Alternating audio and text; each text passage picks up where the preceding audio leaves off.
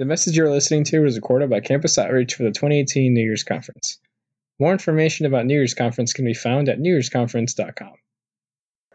So we're going to get started here. Welcome to What About the Old Testament? I'm sure you're here because you think the Old Testament is a weird, strange document, and you're not sure what to make of it on some level.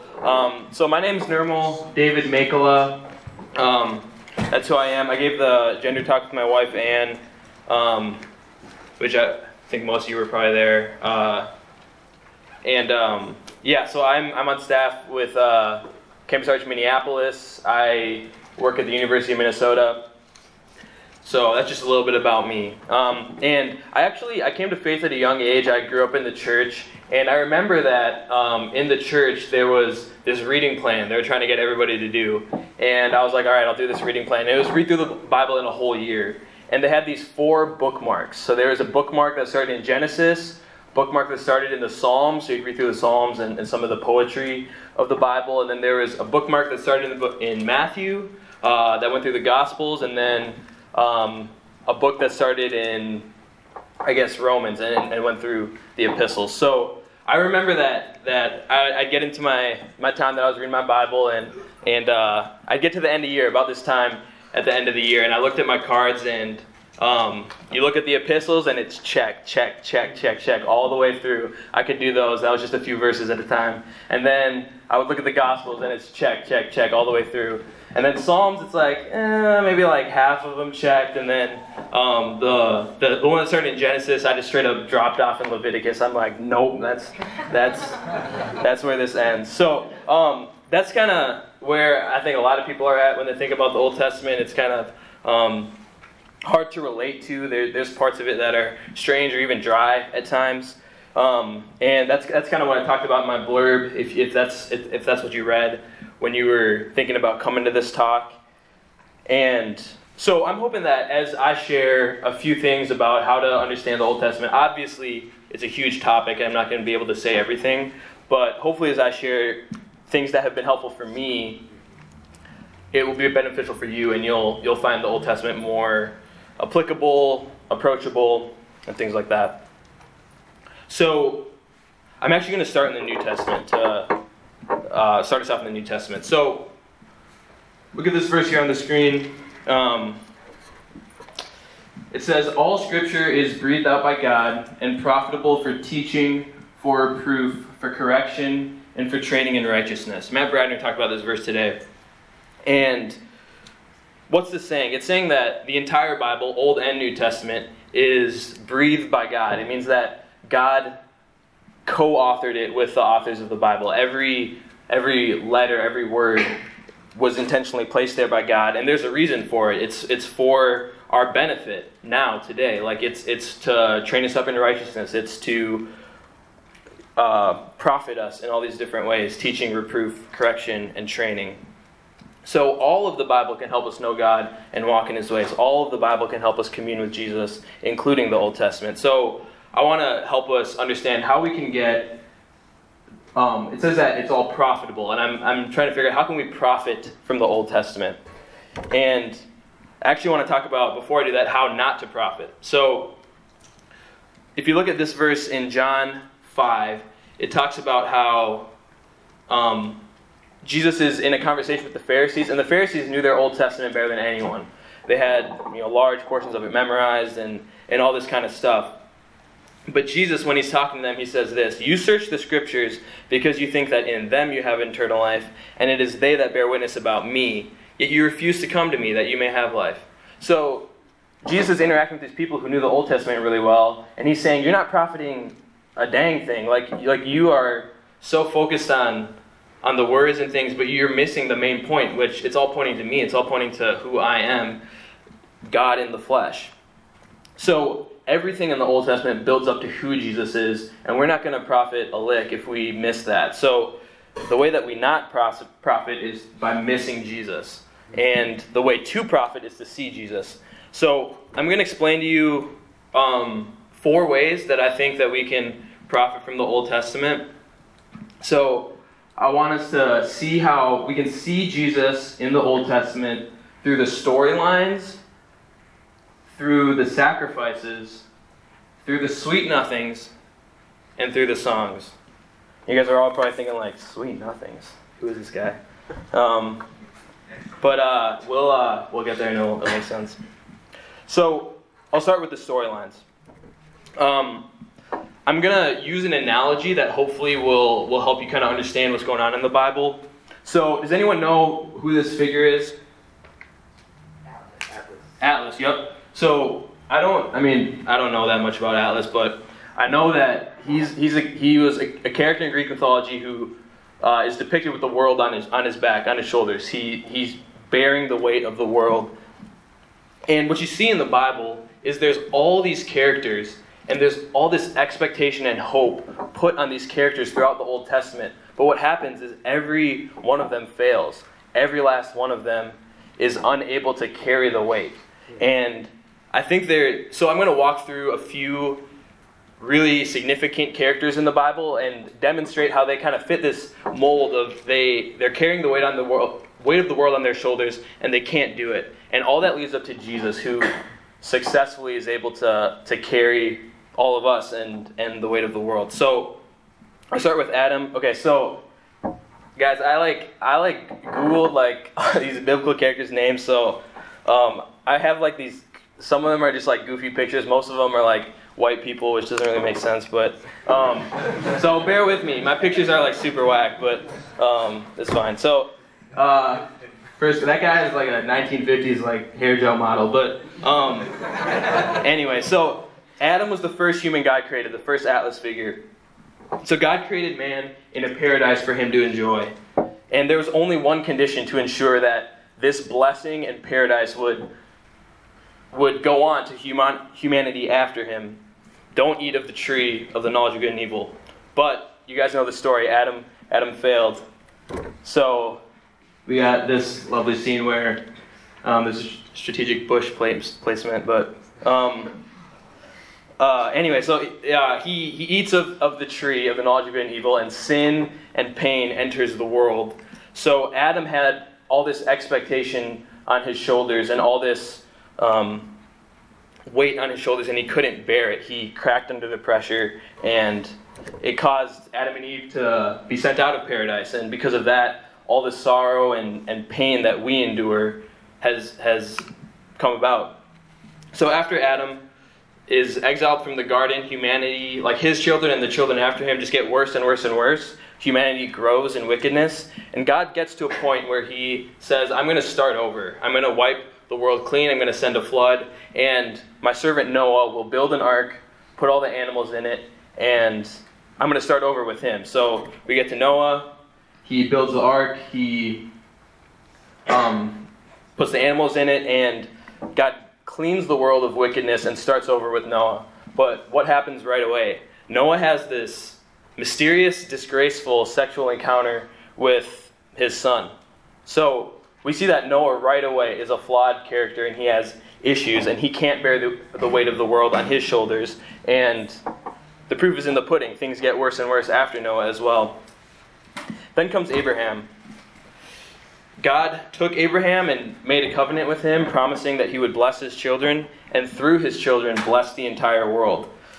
So maybe Abraham's going to be the guy that can finally bring redemption after Adam failed and Noah failed, but we find that that's not the case. He's not able to bring about the promises. He isn't powerful enough to do that. And on top of that, he's flawed and sinful. He is a deceptive person. He, time and time again, gives up his wife to other men in order to save himself. He's not the hero that we're looking for. So we see that Abraham can't bear the weight of the world on his shoulders either. So after Abraham, his descendants, the people of Israel, were dwelling in Canaan, the promised land, but they were, through a series of events, went to Egypt. And in Egypt, they were put into slavery. And this is where Moses comes in. More here, Joe. But Israel found themselves enslaved to the Egyptians. Moses led them out of Egypt into the promised land. And God revealed who he was to Moses in a really big way. And he made a covenant with Israel and said, I'm a holy God, and this is what I want from you. that we could be in a relationship. But Moses couldn't make the people walk in that. They sinned time and time again, and they walked away from him. So Moses, even though he had this intimate relationship with God, he couldn't bear the weight of the world on his shoulders either. So he does lead them into the promised land, but he himself can't enter because he's not righteous enough, because he disobeys God in one instance.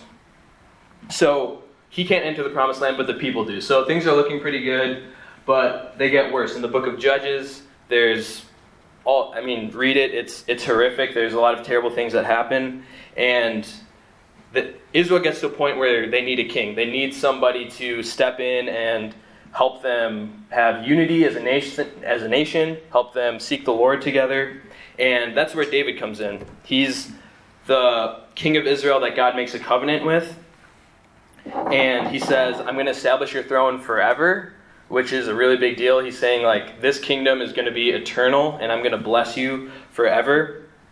But, D.A.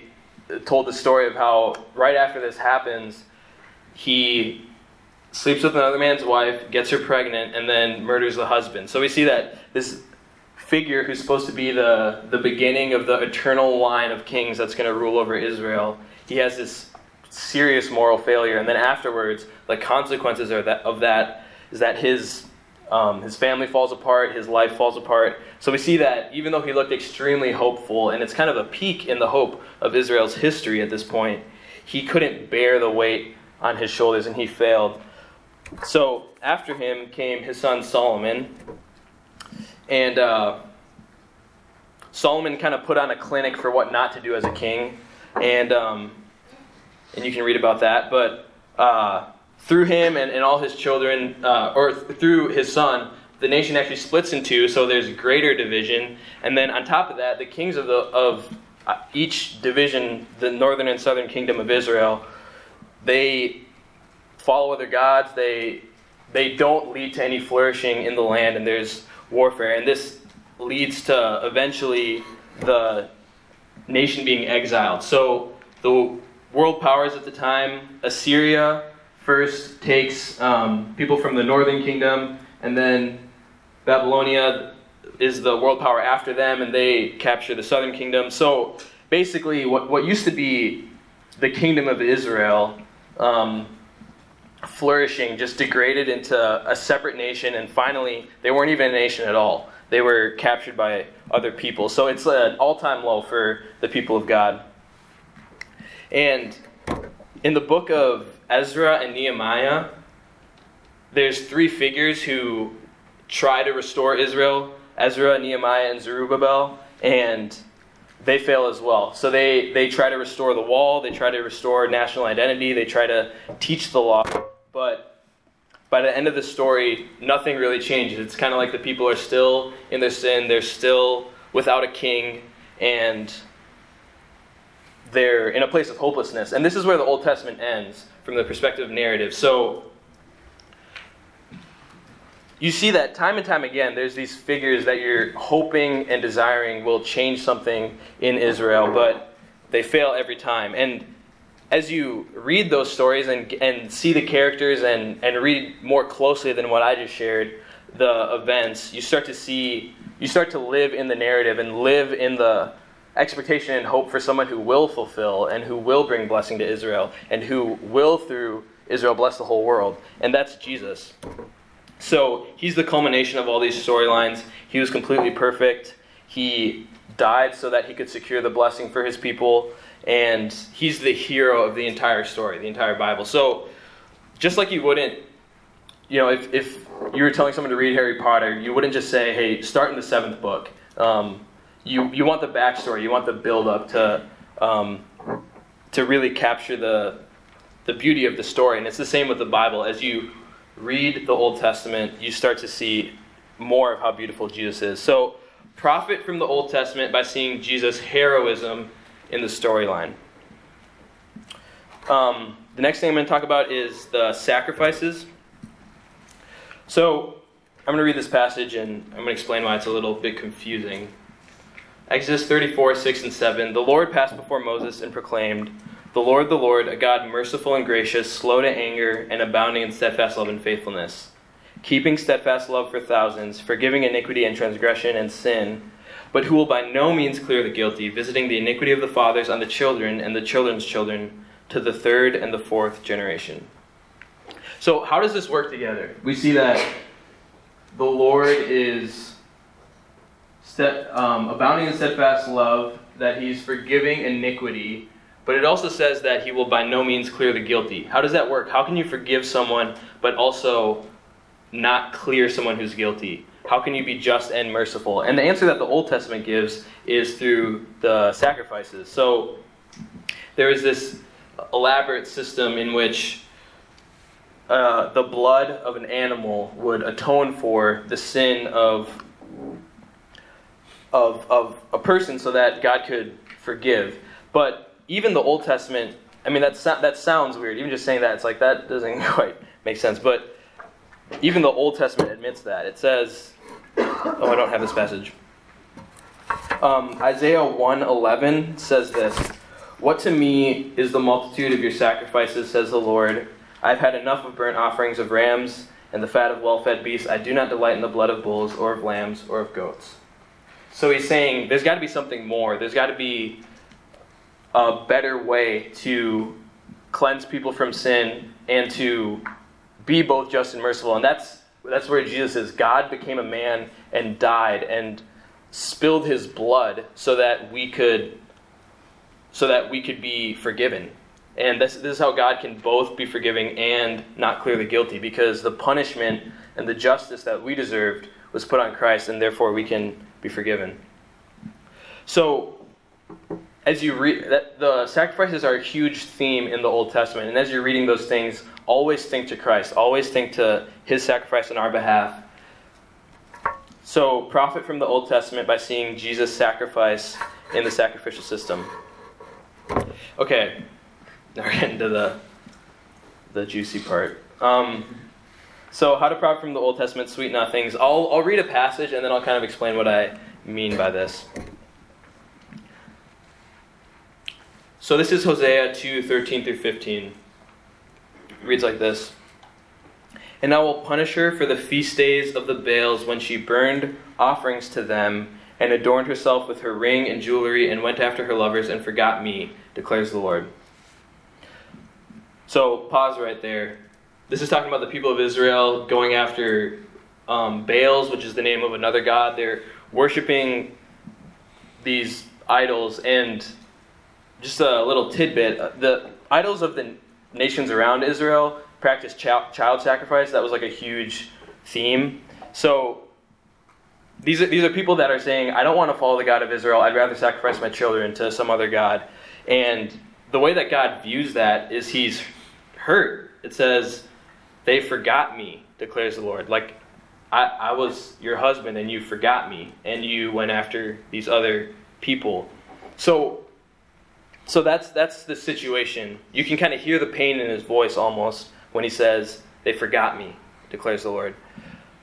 But this is how the verse continues. It says, "Therefore, behold, I will allure her and bring her into the wilderness and speak tenderly to her. And there I will give her vineyards and make the valley of Achor a door of hope. And there she shall answer as in the days of her youth, as at the time when she came out of the land of Egypt." So he's like, because you've done all this, it should say, therefore we're done. Therefore I'm divorcing you. Therefore we're through. But that's not what it says. It says, "Therefore, behold, I will allure her. Therefore, I'm going to speak tenderly to her." And that's what God has for you. Like, in this room, like, as God's people, that's how he feels about you. And, like, you need to know that. And the Old Testament has a unique perspective that the New Testament doesn't on Jesus' love for you. Like, I remember that. So this past semester, I took a class on the Old Testament. I'm in seminary right now. That was the inspiration for this talk. But actually, a lot of these passages were things that struck me when I was like in your guys' shoes. Because I remember I was tearing through the Bible, just trying to figure out, what does God actually feel about me? Like, is he mad? Is he begrudgingly like putting up with me and like my sin? But it was passages like this that reminded me, like, no, he loves me. Like, the way that he would speak to me right now is tenderly, and that's written in the Bible. That's like a big deal. So I want you guys to see that there's a tenderness and sweet nothing nature to the way that God loves you. His message to you is, baby girl, it's okay. I still love you. Like, that's significant. That's really significant. So I've got another example. Deuteronomy 10, 12 through 15. And now, Israel, what does the Lord your God require of you but to fear the Lord your God, to walk in his ways, to love him, to serve the Lord your God with all your heart and with all your soul, and to keep the commandments and statutes of the Lord, which I am commanding you today for your good. Behold, to the Lord your God belong heaven and the heaven of heavens, the earth and all that is in it. Yet the Lord has set his heart in love on your fathers and chose their offspring after them, you above all peoples as you are this day. So, like, this is written in the law. So God has, like, laid out all the rules, like, super specific stuff about, like, sacrifices and what you should do in the case of manslaughter, like, all this, like, specific stuff. But then he kind of gives perspective, and he says, look, I laid out all the rules, but what I'm really after is your heart. Like, I'm not just here so that you can, like, follow this list of rules. He's saying, I want you to serve me with your heart and with your soul. Like, it's like a marriage covenant where he's like, hey, when I got married to Anne, like, the stipulations of the covenant were that, like, okay, don't cheat and, you know, spend time with me and that kind of stuff. But it's like, that's not how I think about my life. I think about, like, I love Anne. Like, I want to spend time with Anne. And that's what the Old Testament is saying. It's like, God is after your heart. I want a real relationship with you. I'm committed to you. Like, heaven and the heaven of heavens belong to me, but I chose you, like little old you. And, like, won't you come to me? Won't you love me? Won't you be with me? That's the message of the Old Testament. I think a lot of times we can think that the Old Testament talks about the externals and routines and impersonal commands and God's wrath, and then the New Testament's all about love and coming from the heart, but that's not true. It's like, it's the same God of both Testaments, and it's a unified message of, I'm after you, I'm after your heart, love me from your heart, have joy in our relationship, and do good, like Matt Bradner shared this morning. So, profit from the Old Testament by seeing Jesus' love in the sweet nothings. Right, how are we doing on time? All right. So, the last thing is how to profit from the Old Testament in the songs. So when I say songs, I mean the Psalms and other poetic literature. I think there's I think about the book of Lamentations, Jeremiah. There's a lot of Job. There's a lot of, like, poetic literature that's aimed at expressing pain to God. And that's kind of what I have in view here. So I'm going to pull some verses up on screen, but you might as well just open up your Bible or phone or whatever to Psalm 22, because I'll be referencing a few verses throughout it. And it might be helpful for you guys to even just scan what else the Psalm's talking about. So as you're turning, I'll explain what type of psalm this is. So Psalm 22 is called a psalm of lament. And what that means is the Psalms of Lament are psalms that start out really bad and end better. So basically it's David or the psalmist, whoever's writing the psalm, he's expressing the situation as he perceives it, and then he's kind of talking himself through, this is what I believe, this is how God has to do with the situation, and this is how I can still have hope in the midst of this dark situation. So, take a look at verse 2. It says this, "Oh my God, I cried by day, but you do not answer, and by night, but I find no rest." So, the psalmist is saying, like, God, what's up? Like, I've been, like, I'm crying out to you, but there's no answer. Like, where are you? Like, I wonder if you guys can relate to that on some level. I certainly can. Like, feeling like, where is God in our relationship? Or look down to verses 7 and 8. "All who see me mock me. They make mouths at me. They wag their heads. He trusts in the Lord. Let him deliver him. Let him rescue him, for he delights in him." Have you ever been mocked for your faith or felt like someone disapproved of you because you're a Christian? These are, like, relatable things. And the Psalms, these are all over the Psalms. Like anxiety, depression, sadness, hopelessness, like those are the things that are talked about in the Psalms and in a lot of the other poetry in the Old Testament. But the psalm doesn't end there. It doesn't end with the hopelessness. It moves in a direction. So if you look at verses 21 and 22, they say this: "Save me from the mouth of the lion. You have rescued me from the horns of the wild oxen. I will tell of your name to my brothers. In the midst of the congregation, I will praise you." So he's saying, when I zoom out of this situation, I remember that you've saved me in the past. Like, there have been situations in my life that you've helped me with in the past. And therefore, when I look at the future, I know that I'm going to praise you again. I know that, like, this small thing will resolve, and there's hope in this situation. So when you follow these psalms, you realize that you can zoom out and see the bigger picture and see what God's doing in your life, and that helps in the moment of sadness, in the moment of depression or feeling betrayed or even abandoned by God. But what about Jesus? All right, so I said you can't profit a lick if you don't see Jesus. So where's Jesus in this? And I think my answer is that he's right there with you. So there's a few verses that I skipped over, but I want to look at them now so you can see how Jesus is right there with you in the psalm. The first verse: my God, why have you forsaken me? Why are you so far from saving me from the words of my groaning? These were some of Jesus' last words on the cross. He said that. He said that, my God, why have you forsaken me? So he's quoting a psalm. He's right there with you and so many of the psalms are like this. Like the suffering that you are experiencing that's explained in the psalm, those are things Jesus actually went through. Like the Son of God actually went through.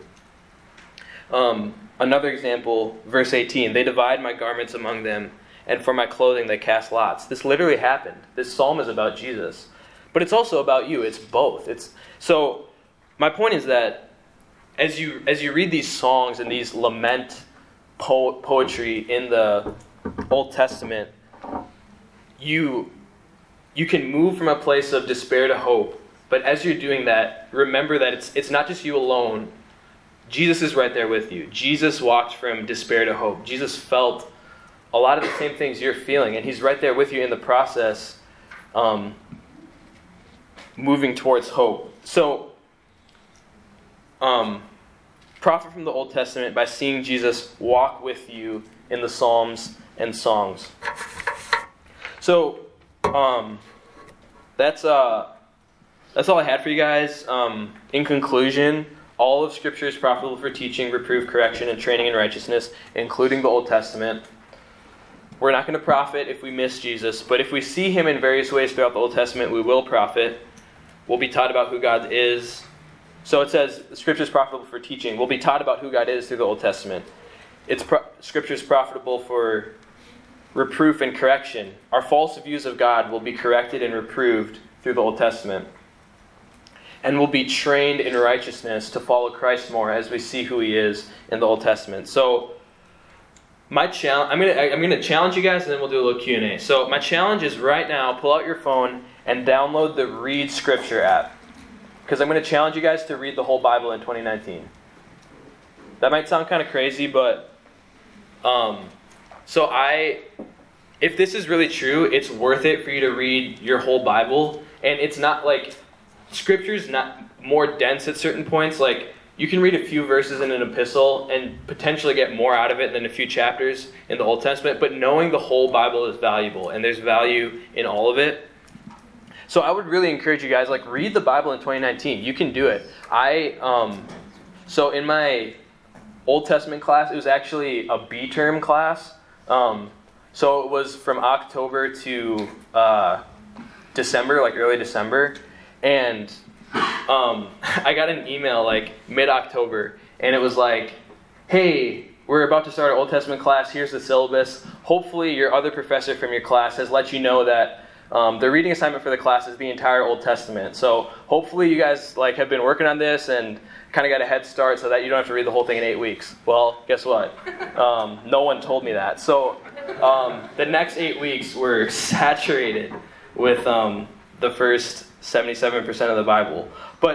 I studied chemistry in school, so I mean, I know a little bit about atoms, but nothing about words. So if someone like me who is a poor reader, I'm not a fast reader. I'm not super gifted in that. So if a bozo like me can read the Old Testament in 8 weeks, you guys can read the whole Bible in a year. And my mindset just shifted this semester because if you have a class where it's hey, read X amount of chapters for class, you just sit down and you'll sit for 2 or 4 hours or whatever it takes, and you'll just do it. You won't think twice. It's oh, that's homework. That's just what I do. This man's looking at me nah, I don't do that. But some of you would do your assignments in school, and we have a different mentality of the Bible. Oh, I have to read it for 20 minutes. Oh my gosh! But I think that if you shift your mindset and just think how would I approach any other assignment or any other task or goal in my life, I think that you really can read the Bible in a year. The Read Scripture app, it has a daily reading assignment and videos that are associated with that. And that's kind of a commentary on every part of the Bible. That makes it way, way more understandable and accessible. So if my talk if anything struck a bell or was resonated with you, I'd encourage you to do that this year. So that's all I had. I'd love to take questions in the little bit of time we got. We probably got about 15 minutes or so. So yeah.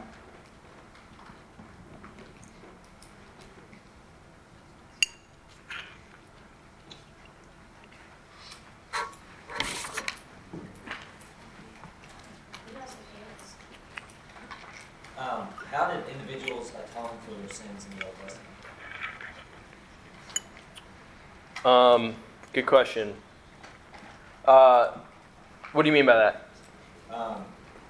In the New Testament, and even in our time, Jesus died on the cross to save our sins and to save us from eternal damnation.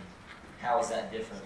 And how did they perceive it in the Old Testament before that happened? Yeah. So what God told the people of Israel at that time to do, there was ways that the entire group would be collectively atoned for, but they're also individual, if you do this is a corresponding sacrifice. But that those things were and other staff people, if you want to kind of round out what I'm saying, I'd welcome you to do that, because I'm not an expert. But those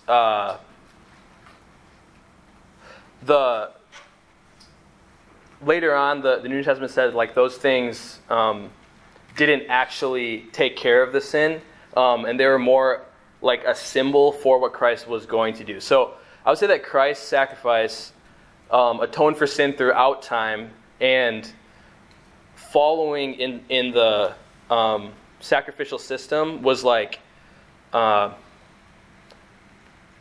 way of walking in obedience in that period of time in order to submit to what God was asking and benefit from Christ's sacrifice in the future. So I don't know if that makes sense, but that's so I wouldn't say that the blood of the goat actually made someone holy or whatever, but it was required of God at that time, and to submit to God meant to do that, and that was how you could attach yourself to Christ in a sense at that time. So does that answer your question? There's probably books written about that. It's. I was having a conversation with an unbeliever one time about the Bible and the Old Testament, and one of his problems was that 70% of the Bible is the Old Testament, and then all of a sudden everything changed, and they were wondering why that is the case. Besides the fact that Jesus fulfilled everything, how would you talk to him? Yeah. That question? Yeah. So I think that there were significant changes in the way that God related to the people, but I think that if you look at God's relationship with Abraham, the covenant He made with Abraham is pretty unique, and it's different than the Mosaic covenant. So basically, like with Abraham, it was like, if you trust me, if you have faith with me, like I'm your God and you're my guy.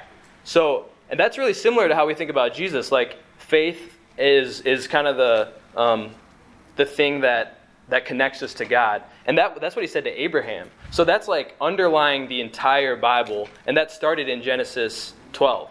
So even when the Mosaic covenant was given and the law was given, that was like a temporary measure on top of like the base level, which is like faith in Christ. And that Deuteronomy passage I said, where it said like, serve me with your whole heart, that's implying that the law was meant to be performed out of a heart of faith. So, and that's the same way we think now, is like we have faith in Christ and we still do good, like Matt Bradner shared. So what I would say to that person is that if you look at Genesis and what God was doing, even before Moses, it was very similar to the way we think about Christ. And there's I'm blanking on the reference. I think it's either in Galatians or Romans, but there's a verse that says that the gospel was preached to Abraham.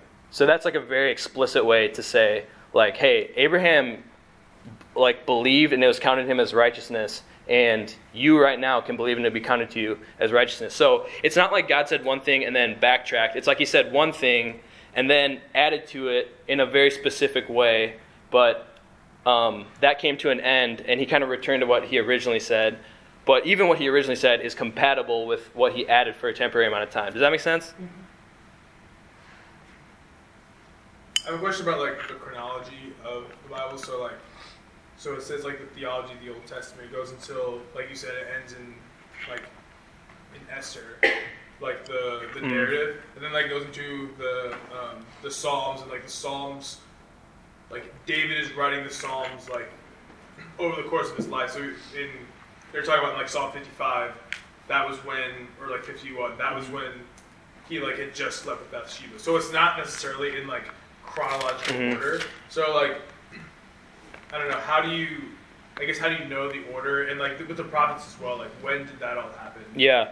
So the way that like our Bibles are laid out, there's kind of like there's a narrative section, and that's going to be Genesis through Esther, so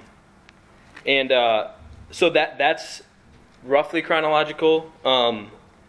Like for example, like First Kings and like Kings and Chronicles cover a lot of the same content, so it's like how can you say which is which chronologically? But I mean so that's like basically the story of the Bible, and then you get into Psalms through Song of Solomon, and that like that's a lot of like the poetry of the Bible, and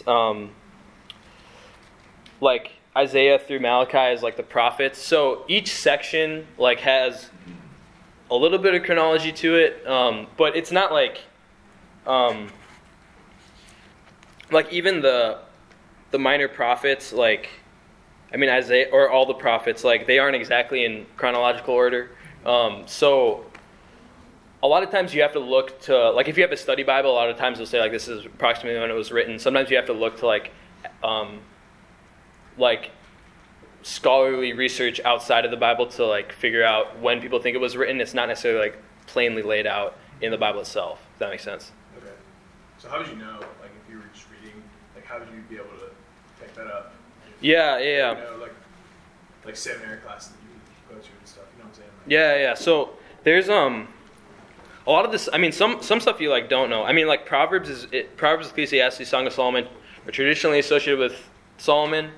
So you kind of know where Solomon was in the storyline, and then a lot of the Psalms are David, so it's like you know where David's at in the storyline. But some of them you don't know exactly who wrote them, and so you don't know exactly when it was written. You just know that it was included at some point. So yeah, that makes sense. Yeah. I think one thing that you'll kind of see during today, I think there was a pastor that said it's okay for us to unhitch ourselves from the Old Testament. And I think what you see today is for people who are just starting to read their Bible, if they're young believers, or even just believers in general who are unfamiliar with the Old Testament, it's intimidating. There's some cultural things that are hard to make sense of, and so what would you say to that? That it's okay to, therefore it's a negation of kind of the Old Testament. In other words, why do you think we need the Old Testament? How is it crucial to growing in Christ's likeness and to understanding God and who He is in nature? Yeah, I mean, I would say that like, it kind of like, it gives so much of the context for the New Testament. Like so much of the New Testament is like talking about concepts that are introduced in the Old Testament, and it's all breathed out by God. Like He's not just casually like inspiring scripture, like, oh yeah, I'll just just kind of write a book here. It's like he did it like to profit us and to benefit us. Like there's intentionality in every book. So it's not, and I think there's also a sense that it's like as you live, kind of put yourself in the storyline of the Old Testament and look forward to Christ. It's just a completely different perspective than like just assuming like, oh, Jews and Gentiles are together. Anyone like can come to Christ. It's just like different to look back and see how all those things actually came about. So I think it is essential. I don't think like it's healthy to kind of divide old and new, and to say that it's like extraneous, I guess, information. Does that answer your question? Yeah. How would you recommend studying a book in the Old Testament? Like going through it and studying? Because I never really understood how to study it correctly. Yeah. It's a very good question.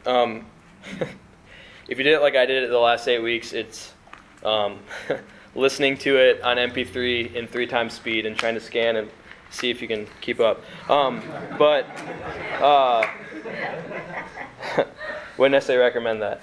But so I think that something that's really like what the app that I recommended, the Read Scripture, it has videos that go with it, and I think something that can whether it's like an intro in a study Bible or something that can kind of like give you just the overall sense of what's going to be communicated in this book. That's like really helpful just to like get your bearings for what's going on in the book, and then you can like read it yourself and sort of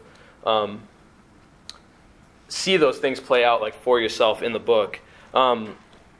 So I would say that would be like one important piece, and I think another thing is like, so if you read like, if you're reading like Galatians or some epistle, some like written letter, like you're gonna read like one verse and think, okay, like how does this word connect to this word, and like you're gonna like really zoom in and be detailed oriented with it. But the way like so much of the Old Testament's like story based, and the way you read stories is a little different. You think about, okay, like who is this character? Like what do I think of him? What has he or she done so far in the narrative? Like so there's just like a little bit different questions you might ask. There's a book, I think it's called 1-to-1 Bible Reading by David Helm. Can I get a name in? Okay.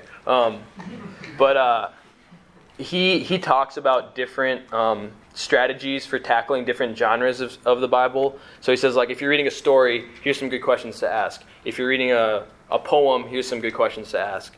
And then as you answer those, you start to understand what the text is saying. So I would say primarily just like you need to know the right questions to ask, and that's going to lead you to understand it better. But I mean, when you're reading the Old Testament, you're probably going to take like, you're probably just going to be reading more of it at a time, and then just trying to understand how it fits into the story. So.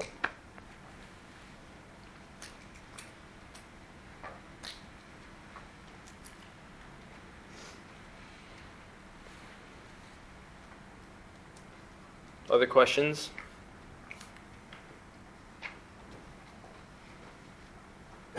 Yeah.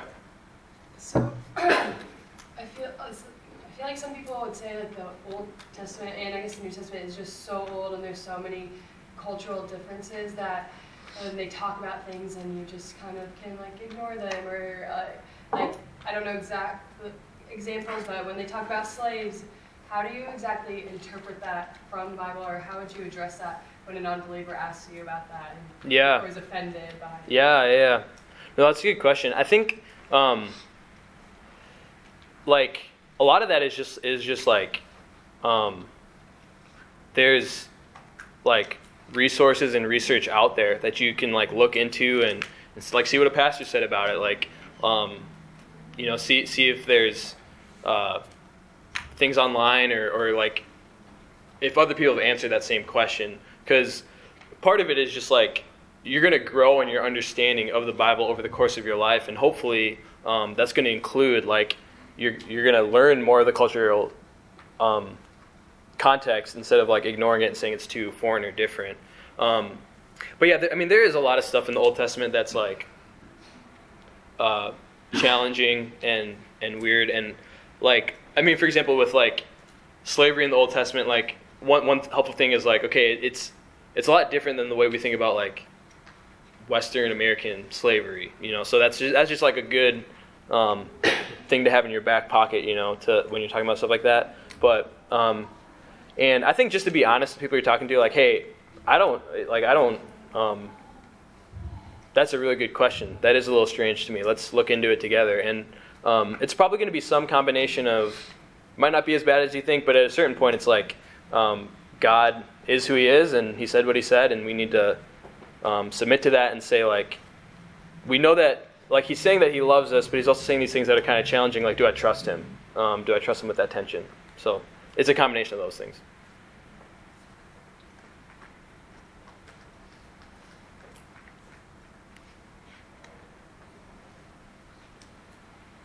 What's your favorite Old Testament book? That's a good question. I think Ruth. Ruth is just a beautiful story, and I feel like a mini Ruth soapbox, but it's really cool to see if you read that story, like Naomi is a character, and she says like God has done me wrong, basically, and my life sucks, and that's just the way it is. She's super cynical, and frankly, I can like relate with that at times. But the way that God brings blessing into her life through other characters, not through her or not through her like like being awesome, but through other people that are amazing in her life, which are showing who Jesus is. I just think it's a beautiful story.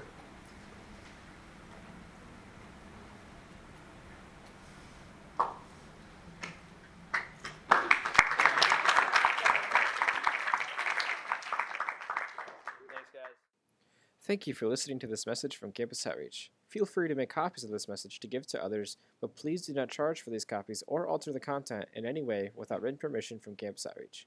For more information, we invite you to visit us online at newyearsconference.com.